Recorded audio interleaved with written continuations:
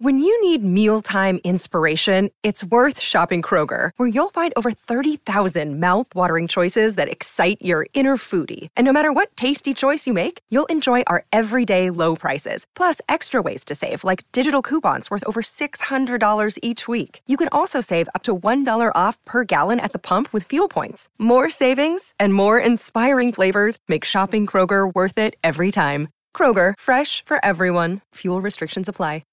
It's the most wonderful time of the year, and with help from Albertsons, it doesn't have to be the most stressful. Stop in for great deals on holiday favorites so you can stretch your budget and celebrate more. Pick up fresh, boneless, skinless chicken breasts or thighs, just $1.59 a pound when you buy a value pack of 3 pounds or more. And get General Mills cereal 10.7 to 13 ounces, selected varieties $1.57 when you buy 2. Tastier meals, sweeter deals, happier holidays. Albertsons, it's just better.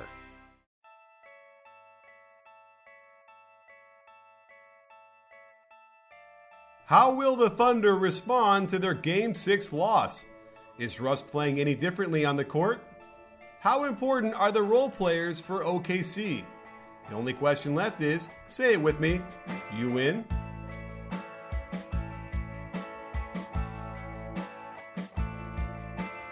Hey sports fans, Coach Nick here, and welcome to the B-Ball Breakdown podcast. I am pleased to bring on the show in a late night recording session, Fred Katz, who is the Thunder beat reporter for the Norman Transcript. And Fred, thanks for coming on the show, and let's get into this craziness of a 7-game series. Do you feel that Game 6 was one of the top 10 games of all time? Wow, that's tough. I haven't actually thought out my top 10. Can I just say it was incredible and leave it at that? I mean, it was amazing. It was amazing. Everything from the environment to the game to the individual performances of Curry down the stretch and obviously Thompson. I mean, it was unbelievable. So you were in the arena, and I talked about this a little bit before, but the idea, the crowd in OKC to me is sort of a ravenous, out for blood, mean crowd. Like, that sounds that way on TV, and I'm curious if it feels that way when you're there, which might be different than other, boisterous crowds. There's something with an edge to it. Did you feel it when you're there? Yeah, for sure. I mean, it's definitely, I haven't been to every arena. It's definitely the loudest arena I've ever been to, like really comfortably. I say the loudest arena and not the loudest crowd because I do think that 18,000 people screaming in Oakland is probably the same level of sound as 18,000 people screaming in Oklahoma. But the way the building is and the fans are right on top of the crowd and it's kind of small and the acoustics of just kind of how it's built. I mean, it's a crazy environment, and they do get loud about everything. I mean, I've covered a lot of Nets games in my life, and it's not like Barclays, I'll tell you that much. Wow. Okay, that's fair enough. Now, we're talking about the Game 6 a little bit, and what's the temperature on the ground from the OKC side? I mean, certainly there were some miscues down the stretch, which kind of reared their ugly head in the way that we've seen, in the regular season with close games with OKC. So what were they saying? What was the feeling? Was this an anomaly, or is this something that we're thinking is a close game with the Thunder, and they're going to give you an opportunity to just take it away from them? This team seems to be, I think, a little bit more mature than that. I know they had that stretch, especially in March, where they were just kind of letting go fourth quarter leads over and over again. I think this team is a little bit mentally stronger than that. I mean, they did win on the road. I think they kind of realized that Klay Thompson had an exceptional night. I mean, I think there are two ways to look at that game, right? You can look at it as they passed the ball, as Tom Haberstroh tweeted today. They passed the ball more than one time on only one of their final 13 possessions. And the offense stalled, and they scored, I think, 5 points and had 6 turnovers in the last 5 minutes of the game. And the offense inarguably did not look good down the stretch by any. It was bad offense. Whether you want to talk schematically or execution wise, whatever it was bad offense. And it could have been because they were tired because Durant and Westbrook had played a lot of minutes, but it still took the best shooting performance maybe in playoff history to beat them in a really close game, and Curry just playing like, hot MVP Curry. And it still came down to almost the last possession with Steph basically icing it with that steal with 14 seconds left. I mean, if Klay doesn't have a historic shooting night, then we're probably talking about that series being wrapped up. So I think there are two ways to look at it. And when it takes the two best shooters in the NBA shooting at their absolute peak levels to barely beat you, I think you can almost frame that as an encouraging game if you want to. Sure. I like looking at it. You're right, because I'm looking at a lot of the shots that like Klay hit. Some of them were certainly ridiculously tough and hard, and not like, oh, they fell asleep completely and let them open. Some of them they did. And I guess the argument is that when you do that against these guys, it makes those really hard shots a little bit easier because they're locked in. I don't think everybody can agree in a way that, like, especially with these guys. And what's interesting to me is that throughout the season, I feel like we've seen Steph Curry and the old codgers who are complaining about the Curry defense. They're right in some degree, because I would say 20% of Steph's threes were on the worst defense imaginable during the season, right? Like, this guy's forgetting where he is.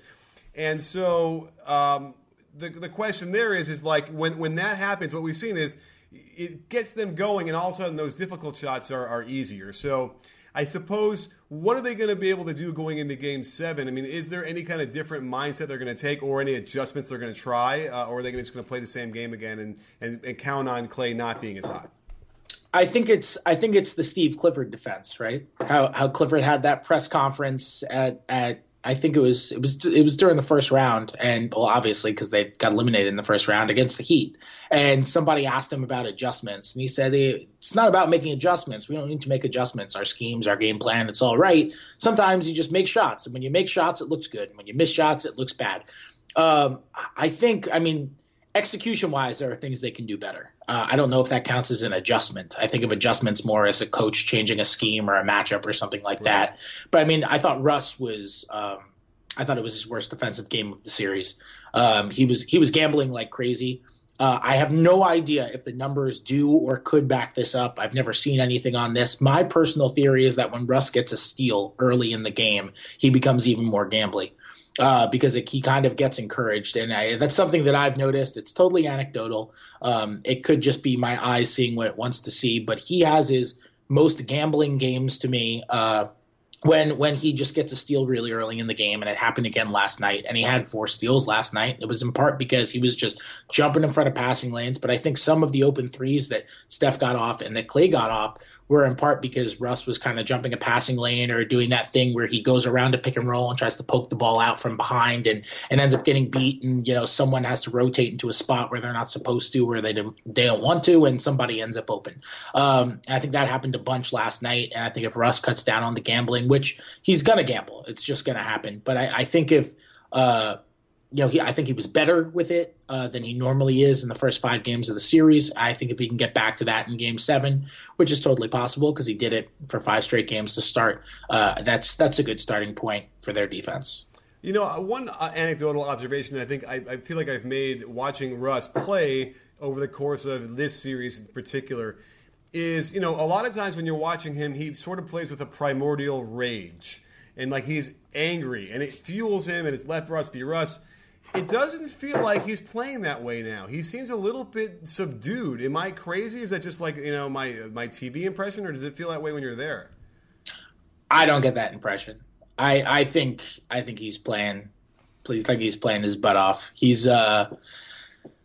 has crazy energy. I mean, maybe it's different when I think he's one of the guys where on TV and in person, it's just a different experience. Like John Wall is like that too. It's hard to appreciate his speed and his energy on TV. I mean, you can see it because he's just so athletic and he's so fast and he finishes so strong and goes so hard when he has the ball. And John Wall's like that too. But when it's in person, it's just a different kind of experience. And, I don't get that impression. I mean, I've watched game films after, so I've seen the TV version. I don't get that impression. I mean, at least on offense. I mean, look, there are times where he takes off quarters on defense for certain. And if that's what you're referencing, then yeah, I'm that'll just happen. Like maybe they're not cutting into it enough, but maybe like you would see these close-ups of him, and it's just like his reactions to everything conveys this anger, he'll probably call it his intensity, but to me it just feels like mad. But I feel like a lot of the shots now we cut to him and he's kind of his face, it's his face or facial expressions, like they're kind of calm and sort of almost like not like what Steph looks like, but a little bit like how Steph tends to have that Neo from the Matrix look. And I don't know, I wonder if. He's still racking up and every kind of stat imaginable in crazy quantities. So it's not like it's affecting his play. But I don't know. It was one thing I noticed, and I just wanted So you feel like he's still the same Russ, intense, scowling right there, every play. Yeah, I get that impression. I do. I mean, maybe I'm missing something. I tend to not notice body language. I put little importance on that, not because I think it doesn't matter, just because I think that I'm so bad at evaluating it that whatever I take away from it, it's not that's not going to be the correct impression. And if it is, it's just because I got lucky. So I just tend to kind of just not even notice it. So you could be right, but I haven't noticed it. Okay, fair enough. Well, we're also looking at what Kevin Durant did. So it's really interesting because we had this press conference where and even when they asked about Steph's defense, and I don't know if you've been around Twitter, I've been posting these videos of Russ being guarded by Curry. I've seen. To me, here's what I thought. Because Kevin Durant actually gave a relatively thoughtful answer. I thought he said, he moves his feet well. He's got quick hands, and those are all and he doesn't guard Russ all the time. So those are the three big facts that Kevin Durant said. I don't think that was dismissive or anything. But we had the laughing by Russ.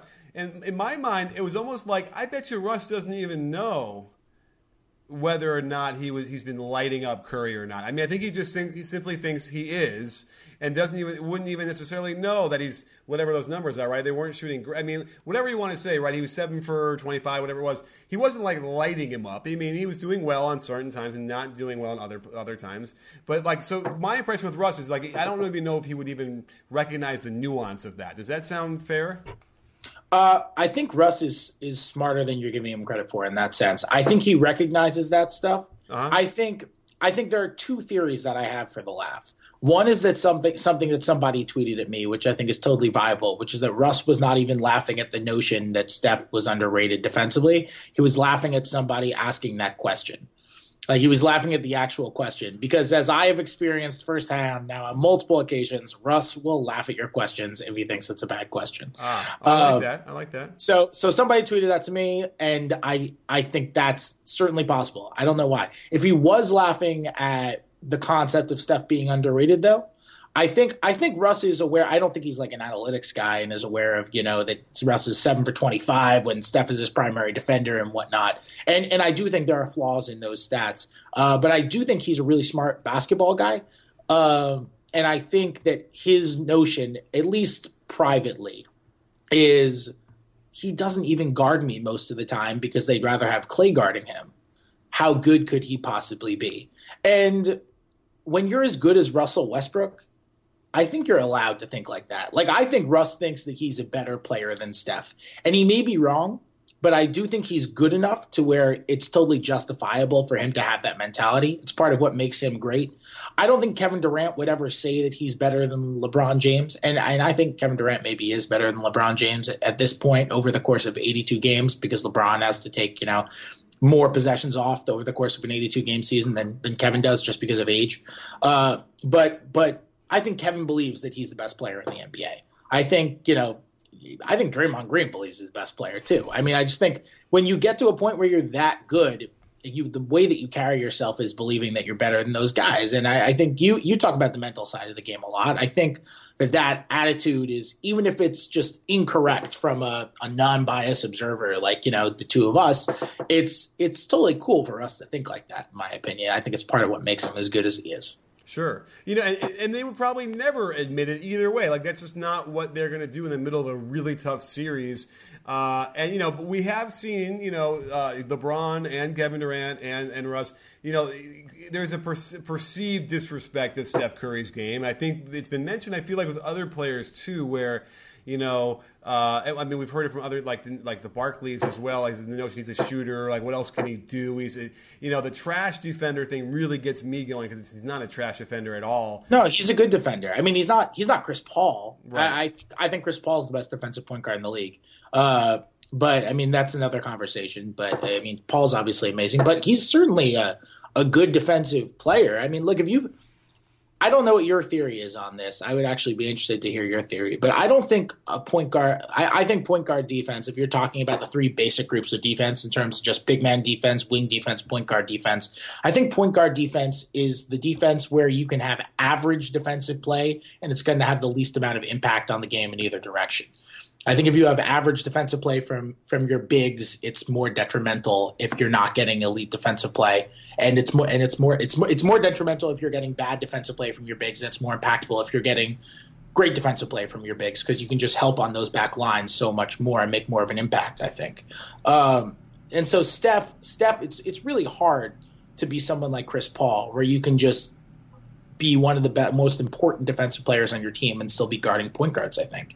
And Steph is good, but there are so many great defenders on the Warriors that it's just hard to justify putting him on the best players when you've got Clay and Iguodala and Bogut and Draymond Green and Harrison Barnes and Livingston. I mean, that's 6 guys who you could argue are better than him. So I have a couple different things there. Now, as far as the average defenders from the point guard position, it just feels like because that position is so talented across the board, I don't know. It feels like average could hurt you because now when they come down, they can blow by you and they really compromise the defense. But you're right. Wings certainly. There's probably more of that attack from the wing. From a wing that would also be I think average defense can hurt you across the board. And so the other part of that though is what did you say? What was the second part of your point? Is after that? Just that I said that a really good big man can impact a defense more than a really good point guard, and a really bad one can impact a defense more than a really bad point guard. Okay, right. And so it's interesting. I'd have to kind of look at that and really get a handle on that. I just feel like with I guess that's the other point with the point guard position. Because that's the other thing is because they are so good, like you are going to get blown by, and that is going to be normal. Like there are maybe more so than any other position. So I get what you're saying. I like it. And that was the other thing when you say Russell Westbrook like blows by Steph. It's like, well, Russ will blow by Chris Paul. From time to time, that's what's going to happen, and you're going to have to accept that that's a baseline. And then from there, what else can they do? But it was kind of interesting vindication to some degree, seeing Steph Curry force those turnovers, right? From a defensive standpoint, make legitimate, arguably game-saving plays, right? And that to me was really interesting. I feel like still people don't want to accept that from a guy like Steph, and I wonder if it's optics. I wonder if it's like he doesn't look like what they think a defender's supposed to look like, so how could he possibly be good? Yeah, I think it's possible. I also think all this comes down to the fact that in terms of the general public, people don't understand defense. Like I wrote about this morning, actually, for my column that's going to run Monday morning for the paper. People don't really understand defense, and that's why no one talks about defense I shouldn't say no one. The general public, the casual fan, doesn't talk about defense with any kind of nuance. Offense, our brains are able to understand without knowing much about strategy and scheme and that kind of stuff and you can tell from the way people talk about it. People talk about it with Westbrook all the time. He's not a good shooter, but he's a great driver and a great finisher and a great passer. And we break down his offense like that. We don't just say he's good at offense. But for some reason with Andre Robertson, we say he's a really good defensive player, and we leave it at that. We don't say he's really good at playing against face-up wings, but if you get a bigger, stronger wing, he can post him up and then push him back on the block. Like, that's not the way that people talk about Andre Robertson, but that's the way we talk about offense versus defense. So I think we pigeonhole a guy like Steph because he wasn't a great defender when he first came into the league, I don't think. I think he's improved a lot, and I certainly think he's a good defender now. And that's a testament to probably his work ethic and how smart he is, and obviously his ability too. And but we don't recognize that stuff because people just don't know enough about defense. So they hear he's not a good defender, and they leave it at that, and that's it. Love it. I mean, it's a great description of what you're talking about. And I feel like we can't even quantify it. I still have not seen a good any kind of like advanced analytic for defense that impacted my impression of what they did. Really, none of those things really seem to work for me. And so I think that's part of it. And you're right, it's a very subtle, nuanced thing. There might be ways that certain teams want you to play the defense, and they are doing that. And you might not like it and think he's bad, but he's actually doing, like the thing with Robertson scoring was Steph wanted him to shoot those shots. They wanted him to be open, and that's less shots that KD and Russ are shooting. So it's almost like, okay, we can fault him for Robertson getting 15 points or whatever it is, but it's like, yes, that was the game plan to some degree.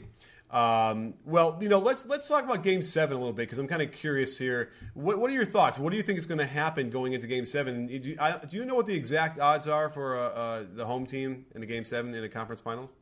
I was going to look it up today, but I was traveling, and I figured I might have internet on the plane, and I didn't end up doing it, so I don't know it off the top of my head. I know the home team wins more than the road team. I think it's 85%, but I'm not sure if it's Western Conference Finals only, because obviously it's skewed if you use like the first round of the playoffs, because usually the home team's going to be in 1 seed, and that's so for Western Conference Finals, it's got to be 80, 85 or something at least. So is that going to affect a team like the Thunder?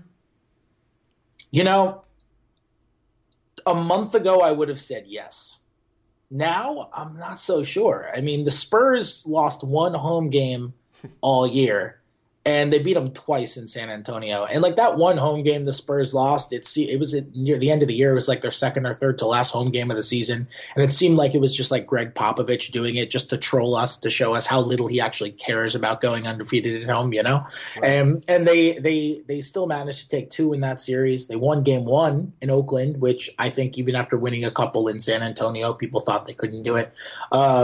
So I feel like I know, 82 game sample size. It makes a lot more mathematical and logical sense to go with that. But I do feel like this has been a different team over the last month, and maybe there's some recency bias in that answer. But just from an execution standpoint, I think it's hard to argue anything else. Honestly, they've even defensively, they've just taken it to another level, and obviously home court matters. I just don't know if it'll matter as much now as it did if the Thunder team of March were playing this game. Yeah, that's a good distinction as well. Because we all know mentally these guys are tough. They don't give up. Every time the Thunder or the Warriors wanted to try and like get some separation throughout the course of the series, it was like they'd be right there, except for the Game 2. And so it feels that way. It feels like that's not going to impress them that much. This loud crowd or whatever. I mean, they're used to playing that when it's cheering for them. And so I don't know. I just feel like it seems clear to me that if the Warriors in Game 6 allow the Thunder to get that like 12-point lead early, or in the first half, that 12-point lead becomes 25 in like 2 minutes. And yet it didn't happen. I was shocked. I mean, I had given up. I had to go to an event, and I turned up. I couldn't believe they cut it to 7 or 6 before the half. What changed in the second quarter that allowed the Warriors to not let the game get out of hand? Well, the death lineup didn't get killed, which I think was a big difference. I mean, I think the death lineup outscored the Thunder 8-7 in the first half, and they were like 32-20 on the night. And when the Thunder went on those run with their small lineup with KD at the 4 and Robertson, Waiters, Ibaka, Westbrook out there, which was just destroying them in the 2 wins in Oklahoma City the first time. That was kind of when they went on the run with that lineup, and it just didn't execute quite as well. Obviously the Warriors are guarding Robertson differently the last couple of games. I think that's made a big difference, just having Curry on him, and they clearly look more comfortable. I wonder, and I think you could speak to this better than I could. I wonder if that strategy with Draymond just. I mean, people say Draymond was guarding Robertson and staying in the lane. He wasn't even guarding Robertson. He was just in the lane. Right. And no one was guarding Robertson. I wonder if that had anything to do with Draymond not kind of looking like Draymond those first few games. Like if him thinking so much about – because to do that, you kind of have to break all of the habits that you built up throughout the whole season.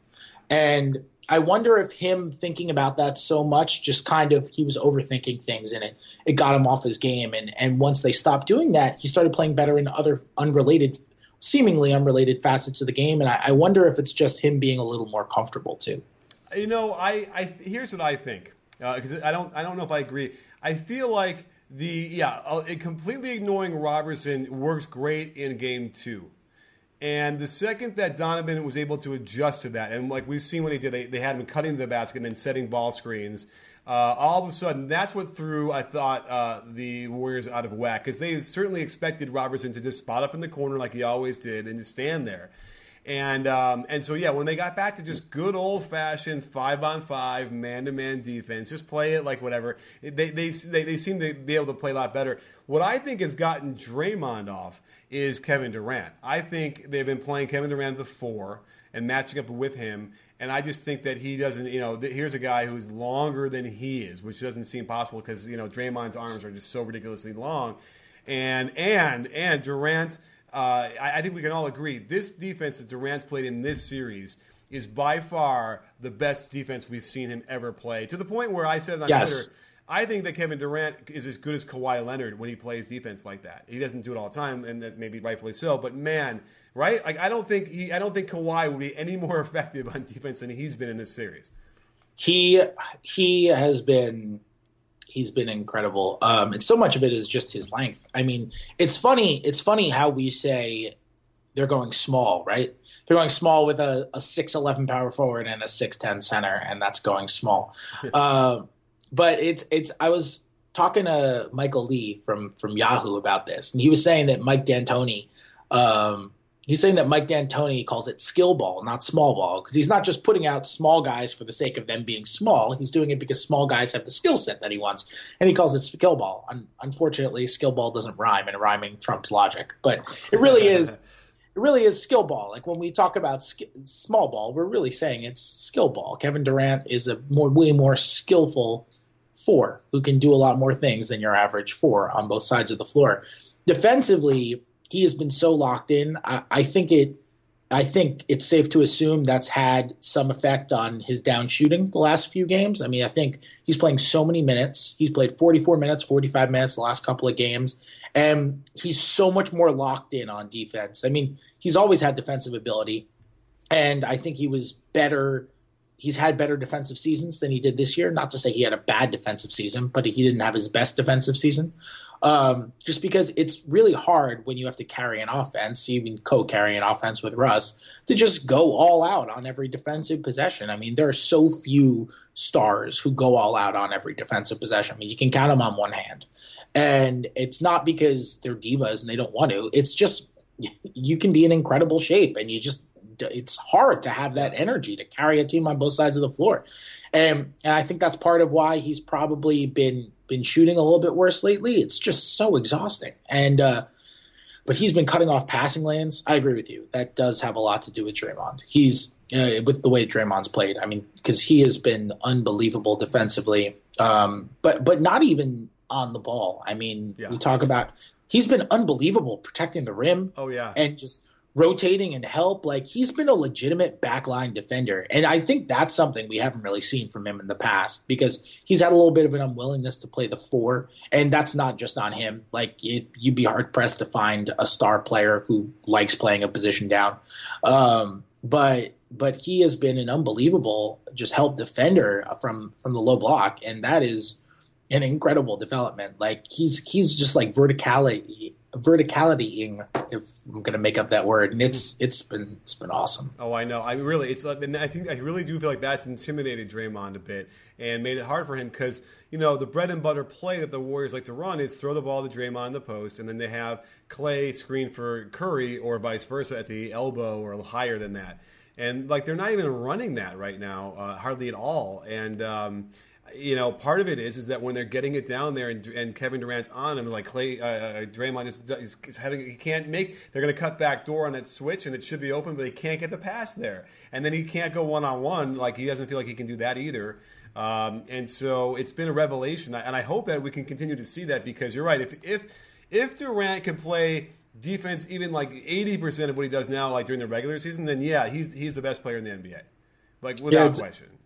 It's amazing. Even in the losses, It's amazing how the Thunder have been able to take away, like as you call them, the bread and butter Warriors plays, right? Like even that really high pick and roll with Draymond, like they're not running that nearly as much as they did. I mean, you're barely seeing that. And it's because the Thunder are just switching like crazy, and they're doing it so seamlessly. I mean, even when they get a big on Curry, like Curry might score, but he's not getting off threes. He's going to the rim. Like when Steven Adams switches off onto Curry tends to feast on big men when he gets that, and he does that crossover dribble and then shoots a fadeaway, which might be a bad shot for anybody else, but is a great shot for him. And Steven Adams has blocked a couple of his jumpers, and I think he's intimidated Curry into just not wanting to take those shots. And Billy Donovan has talked about it a lot, and it's a very analytical concept in that once the shot goes off a great player's fingertips, you're not controlling the shot. It doesn't matter. What you want to do is you want to take away attempts before you want to take away, actual makes and misses. Because if a guy's getting up a lot of shots and he's a great player, stuff's probably going to get in. You're not going to disrupt a great player on that sort of stuff with closeouts. And the fact that even Steven Adams, it's not just, guards and wings who are used to defending on the perimeter more so than a big man. Even a guy like Steven Adams is just forcing Steph into being uncomfortable enough to now he's driving to the hoop. And, Kevin Durant has been so good as a help defender. And I think Ibaka has, he's not like prime Ibaka right now, but I think he's been better than he was in the first two rounds defensively.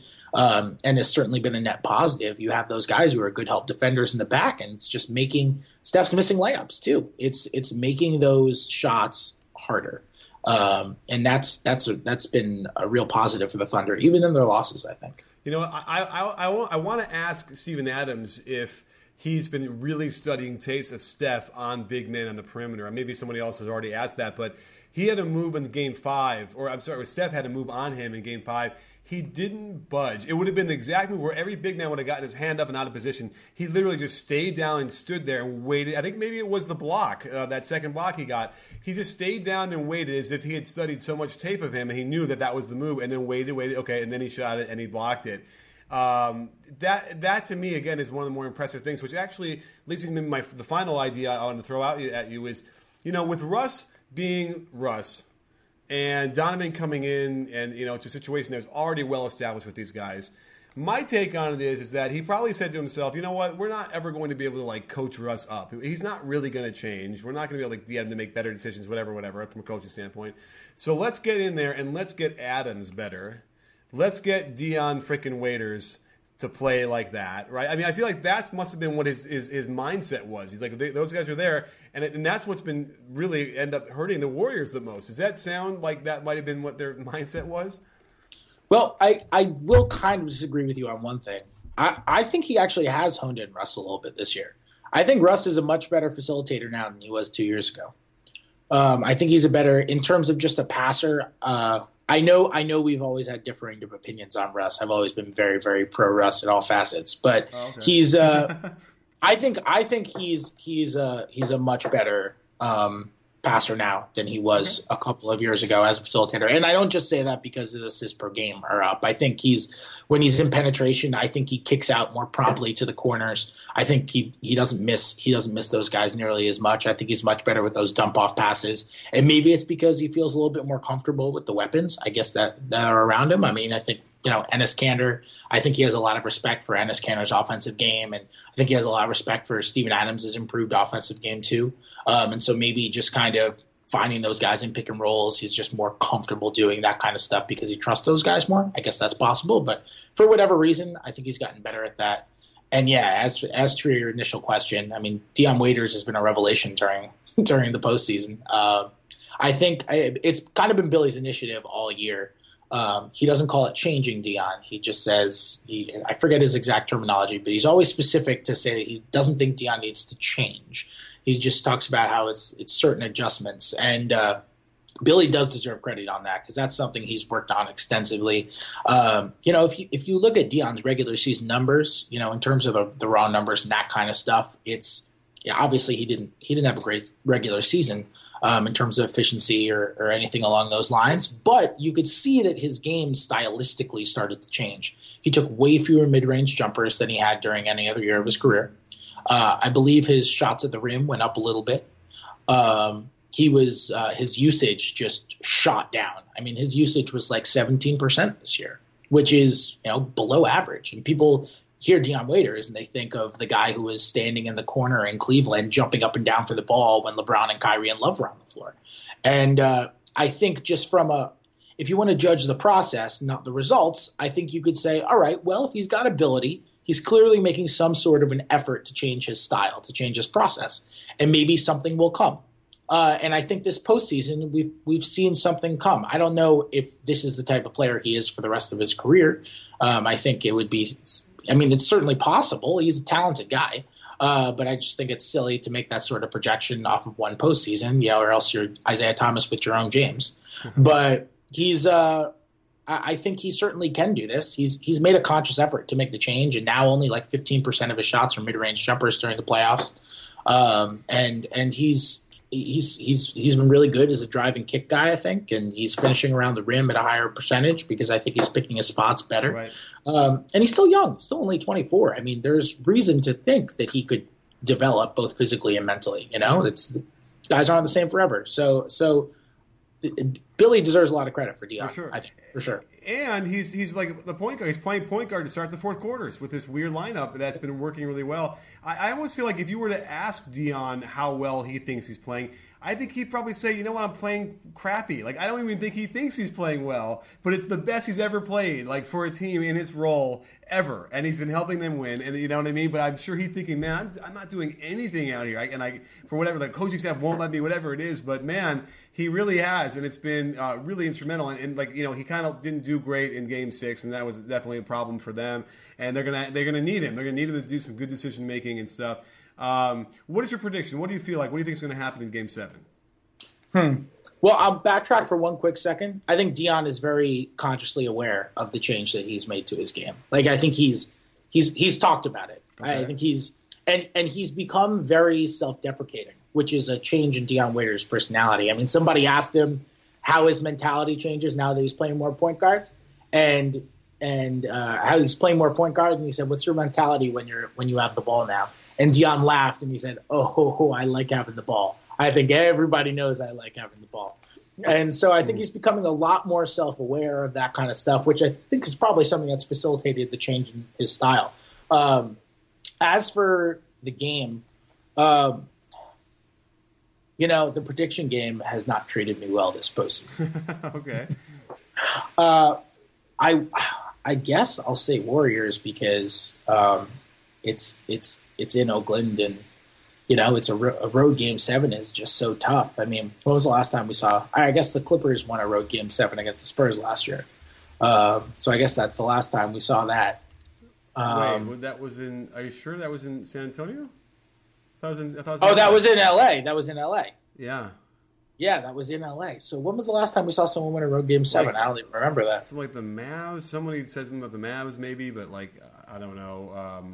Or maybe the Mavs lost it in one of these things. I don't know. But either way, the odds in the historical context are not great for the Thunder, right? Oh, the Clippers did win a road Game 7 in Memphis in 2012. There was something up with that, though, wasn't? Oh, yeah, there was something really big up with that. That was somebody got suspended, right? Or no, was that not that year? That was the following Clippers-Memphis series when Blake got hurt and Memphis came back and won 4 straight. But what was the one where Zebo got suspended for some kind of not a really deserved fake punch? Wasn't that one? I don't remember, honestly. I'm sorry. That was Thunder. That was Memphis Thunder remember something with Adams. Right. That was Anyway, there's a lot of playoff games in my head swimming around. So, all right. So you're gonna have to choose the Warriors. Yeah, thinking? I think I'm gonna have to take the Warriors just because it's a home Game 7, and I got to go home Game 7 with a 73-win team. It's just too tough. But I'm like 50.1, 49.9. I'm not even 51, 49. Wow. That's okay. Yeah, I think the Thunder. I think a lot went wrong with the way the Thunder played, and it was a lot of fixable mistakes in Game 6. And I think a lot went right with the Warriors in Game 6 in terms of just making tough shots and the things that didn't seem quite replicable. Now, maybe they're so good that we have to redefine what replicable means. in terms of shot selection and shot quality, and that's certainly a legitimate argument to make. But if I'm just basing it off of games 5 and 6 when the Warriors won, I think we're going to see some things that are going to change with the Thunder, just in terms of, Kevin Durant is shooting 35% over the last 3 games, and I would bet on that changing. I don't think he's going to shoot 35% in Game 7, and so I guess I'm picking the Warriors more because of a home game, but it's with the way that the Thunder have played so far this postseason, it would be totally unsurprising to me if they pulled it out. Fair enough. I'm looking up online as we're talking, and I see that it looks like in 2005, Detroit beat Miami in the conference finals, Game 7 on the road, and that's the most recent one. And there's not too many conference finals that the road team has won. So, but again, those road teams didn't have Russ and KD on their team. I think we're going to get a good – I hope we get a good game. I guess that's one of my first wish is that we just get a good game. It's not ragtag. It's not filled with fouls. It's not, decided by a ref. Those are the things at least we all start to win when we get those things going in our favor. So, it looks like, was their will broken? Is their spirit completely not there anymore? I think we could both agree that the Thunder are stronger than that. Like they're not going to let this Game 6 loss hover over them into Game 7, right? Yeah, no, I'm with you. I don't get that impression at all. I mean, what's funny is they're a young team. I mean, they're still a young team. We think of like Russ and KD and Ibaka having been together forever, but like those guys are still, and they have those 3 guys obviously have playoff experience, but I mean, Adams is 22 and Waiters is 24 and Kanter's like 23 or 24. And like a lot of these guys are really young. And even like KD and Russ, I mean, they have playoff experience, but they're young guys. I mean, their veteran leaders are guys who don't really play. I mean, they're Collison and Nazr Mohammed and those guys. And the guys who play are all, Robertson's really young and they're all really young guys. And it's funny that we talk about them like this resilient veteran team, which I think is a treatment that you get when you beat the Spurs. When you beat the Spurs, people talk about you in a different fashion. It's just the way it is. Unless, of course, I bring up the Clippers a lot, but unless, of course, you blow a 3-1 lead to Houston the next series. But people talked about the Clippers last year the same way people talked about, the Thunder now, and the Clippers blew a 3-1 lead. And I guess the Thunder are trying to avoid that exact same narrative right now. Okay, well, we're going to have to find out with bated breath what's going to happen tonight. Not quite tonight. Well, for some people it's tonight when we release this and find out. But Fred, I can't thank you enough for coming on the show and sharing your thoughts with us. So we'll have to find out. We'll see who's right and who's not. Yeah, thanks for having me on. You got it. And don't forget, sports fans, at B-Ball Breakdown, we're not a channel, we're a conversation. You in? Are you in, Fred? I'm very in. All right.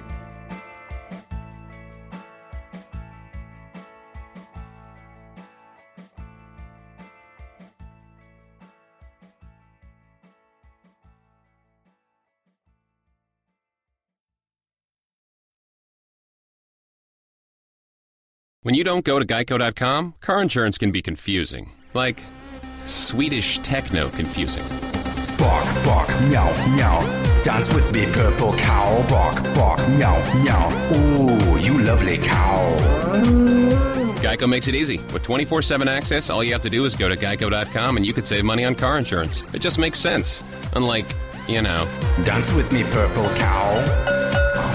I like your moves. It's the most wonderful time of the year, and with help from Albertsons, it doesn't have to be the most stressful. Stop in for great deals on holiday favorites so you can stretch your budget and celebrate more. Pick up fresh, boneless, skinless chicken breasts or thighs, just $1.59 a pound when you buy a value pack of 3 pounds or more. And get General Mills cereal 10.7 to 13 ounces, selected varieties $1.57 when you buy 2. Tastier meals, sweeter deals, happier holidays. Albertsons, it's just better.